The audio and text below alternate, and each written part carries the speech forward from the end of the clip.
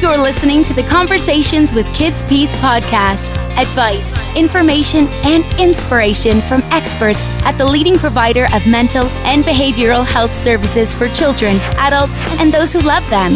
Now, here's your host.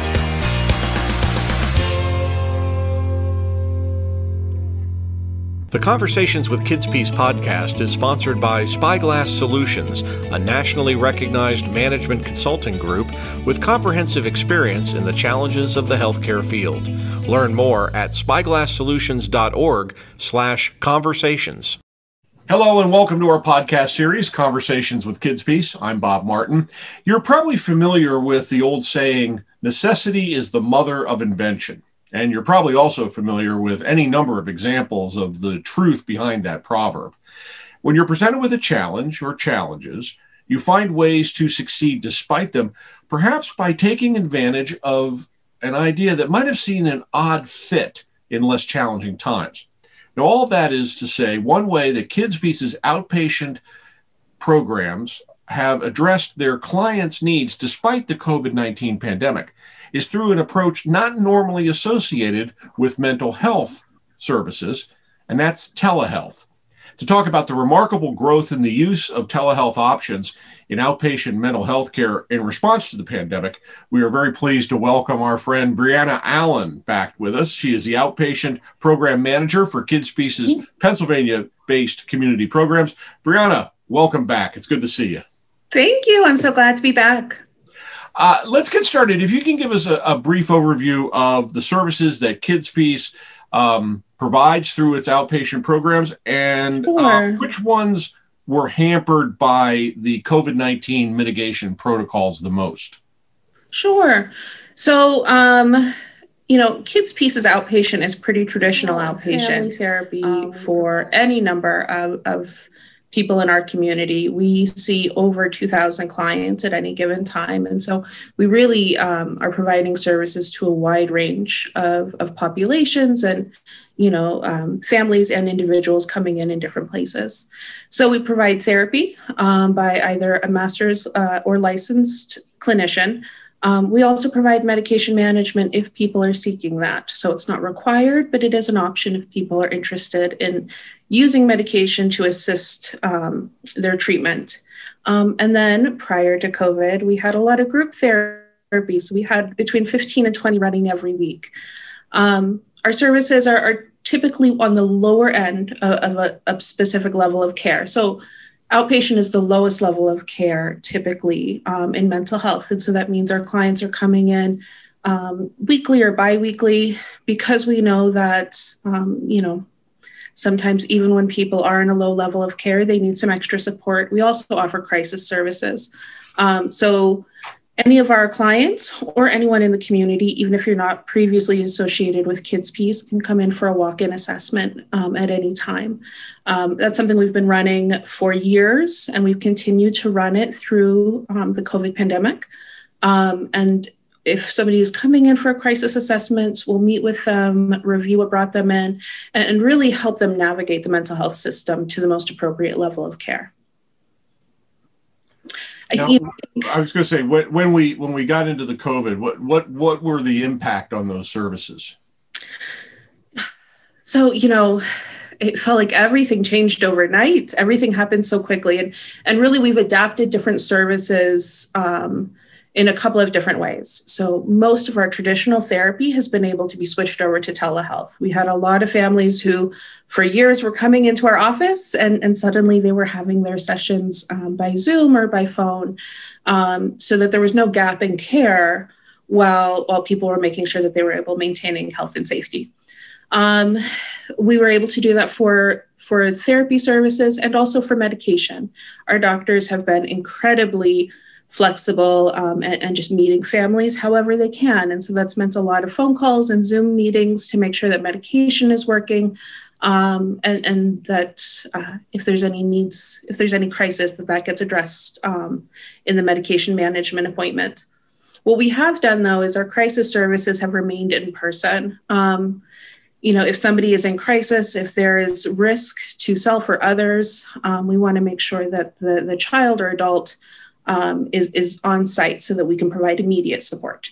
So what that looks like is even throughout in the midst of the pandemic, when things were sort of at their worst, we were still bringing members of the community in when they were in crisis. We had a lot of precautions set up. We still do, certainly, where people are screened before they come in, and it's just one person who is coming in to meet with a therapist. But we've been able to provide in-person crisis management throughout the pandemic. You mentioned in terms of therapy, outside of the crisis that you just mentioned, crisis situation. Can you describe how that kind of session with the therapist might go using the telehealth option?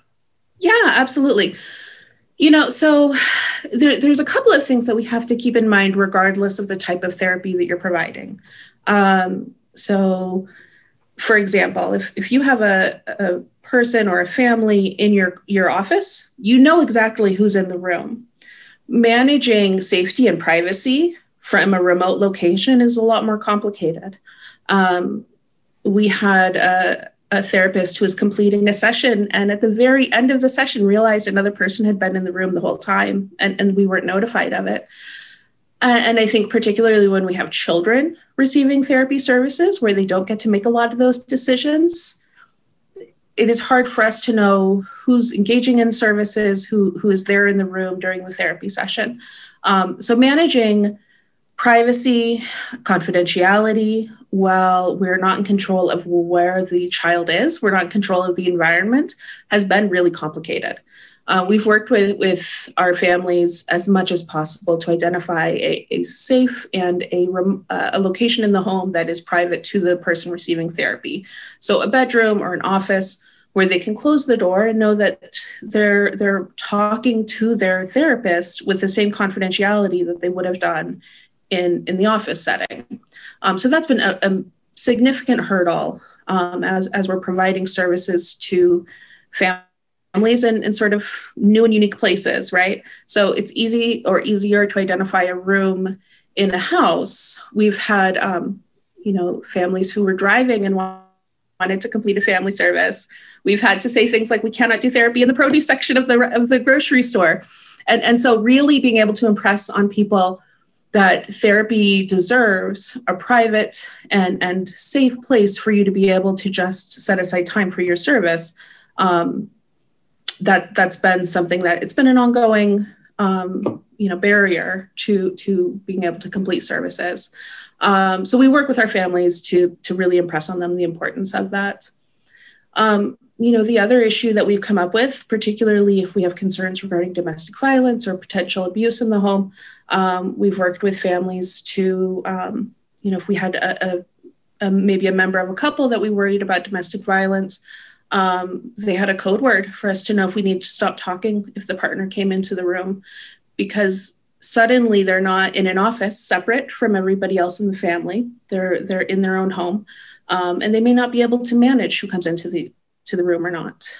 So we've really made sure to, while we want to provide services, regardless of where our clients are, we want to be able to meet them where they are.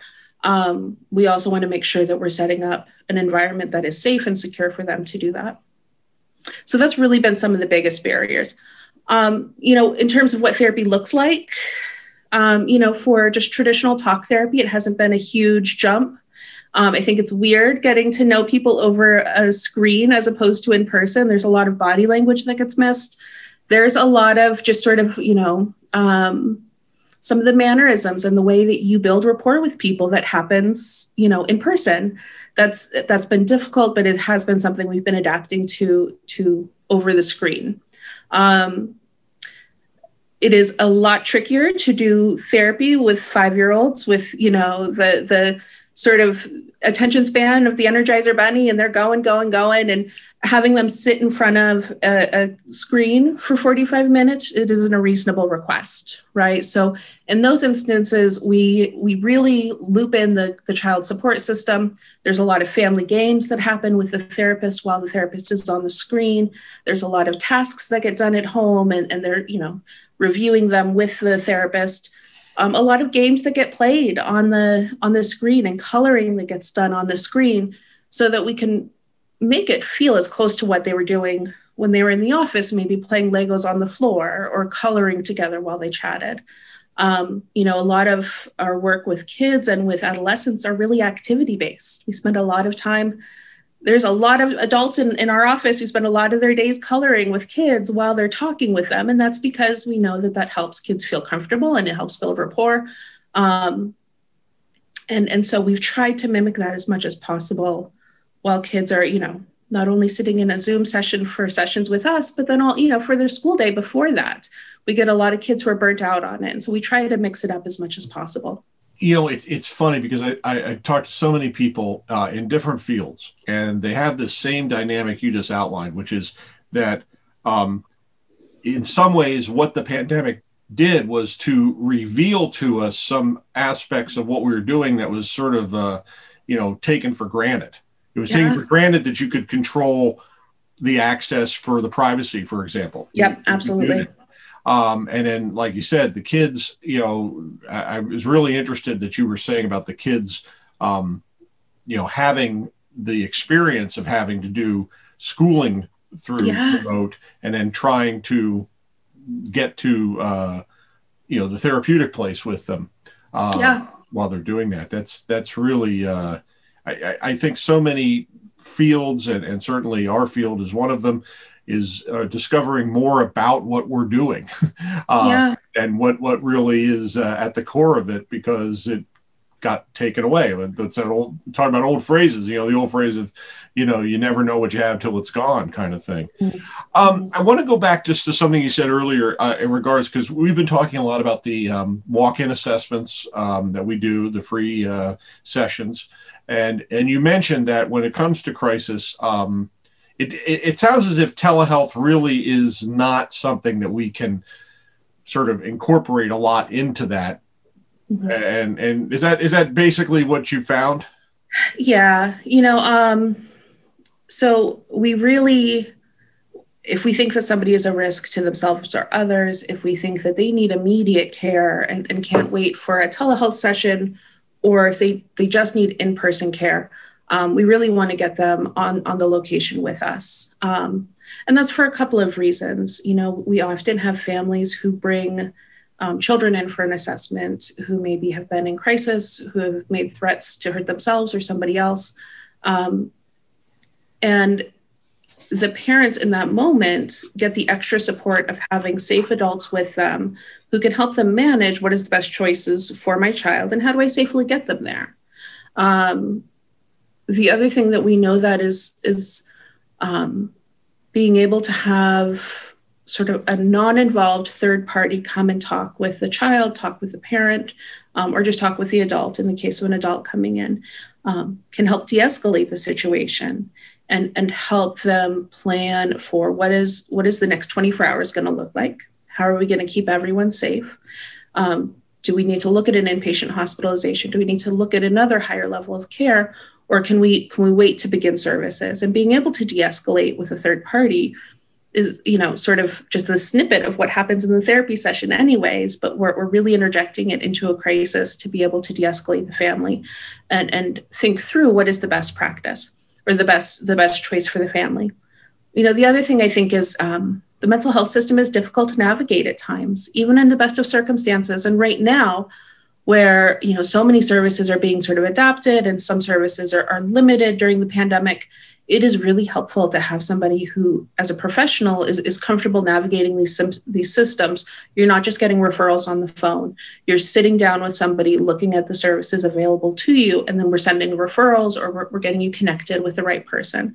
I think it cuts out a lot of the phone calls and the outreach that parents feel like they have to do while their child is in crisis or while their loved one is in crisis. So we really do. We've asked people to come into the office in those settings. Conversations with Kids Peace is sponsored by Spyglass Solutions at spyglasssolutions.org/conversations. Spyglass offers evidence-based consulting services to help your healthcare organization become more efficient while delivering more positive outcomes for your stakeholders. Spyglass consultants bring hundreds of years of collective experience to bear on the questions you need answered in today's healthcare environment. To find out how they can help you, visit them at spyglasssolutions.org/conversations. That's spyglasssolutions.org/conversations. Back with Brianna Allen talking about mental health, telehealth, and outpatient mental health treatment. Brianna, can you give us an idea, any insights as to how the clients or patients that are now receiving these services through telehealth feel about that? Yeah, some of them love it. There was sort of this really happy surprise that none of us expected, which is our attendance rates just blew up. We suddenly, instead of having, maybe 2/3 of clients attend, or maybe a bit more than that, suddenly 85-90% of people were coming to every appointment. It was incredible. And certainly, during a time when there weren't a lot of happy surprises over the last year, that was certainly a nice one. I think that for the right client, for the right family that telehealth is a good fit for, it really removes a lot of barriers to care, right? So if you are a parent with 3 children in services, that is 3 separate times that you have to take them to an appointment. You have to wait in the waiting room while they're in their appointment. You have to either manage childcare or bring your kids with you. Being able to just be at home and have one of your children receive their service is a real, it is really removing barriers to keeping people in services. We also, I think that telehealth for some of our clients who aren't super comfortable being in new places has been a nice way to keep them in an environment that they enjoy, or that they feel safe and comfortable in while still getting some help. So we had a client who, he was really struggling with, wasn't talking much in an in-person intake, because we do still have some limited in-person appointments, and really was struggling with it. So his next appointment was by Zoom, and he was like a chatterbox, and nobody saw that coming. And the therapist said, something seems different. And he was in his own room, and he kind of had his preferred items around him, and he could kind of, relax in his chair, and he wasn't feeling like he had to, he was in an uncomfortable space. And it was this entirely different experience, because for him, telehealth seems to be a really, really good fit. So I think there are a lot of people who this is removed barriers. They've been able to more consistently receive their services, more consistently attend their therapy, which we know is an indicator of whether or not therapy is going to work, right? You have to attend consistently in order to get to see benefits from it. So on that hand, or in that way, there has been a lot of people who really love it. But telehealth isn't for everybody. Like I said, I think there's a whole group of 4 and 5-year-olds who are really excited to get back in the office and play Legos again. I think that there's people who just want to be able to move around, interact with the person, with the therapist they're working with. They really do miss coming into the office. And I think one of the things that's happened with telehealth, prior to COVID, telehealth was really limited to often private pay, often people with third-party insurance, people who were not recently in crisis, right? So you had sort of this very small sect of people who were able to receive telehealth. The pendulum has sort of swung in the opposite direction, and it's open to everybody, right? And neither is sort of the perfect fit. Having all or nothing is really not ever a good fit. But this has been really nice for a lot of people, maybe with county insurance, who previously never would have been able to do telehealth. And this has been a brand new experience for them to be able to get services in the way that feels the most comfortable for them. And that's been really wonderful for them. And we've seen the product of that in their growth, in their progress, and again, in their attendance. People are just able to attend more easily than they were before. It's funny because when you say that, I think of the statistics I've seen about our use of telehealth. And it was, to your point, it was, the first couple months of 2020, there was nothing. Yeah. And came March, and we had a few hundred, and then we had 2,000 in April.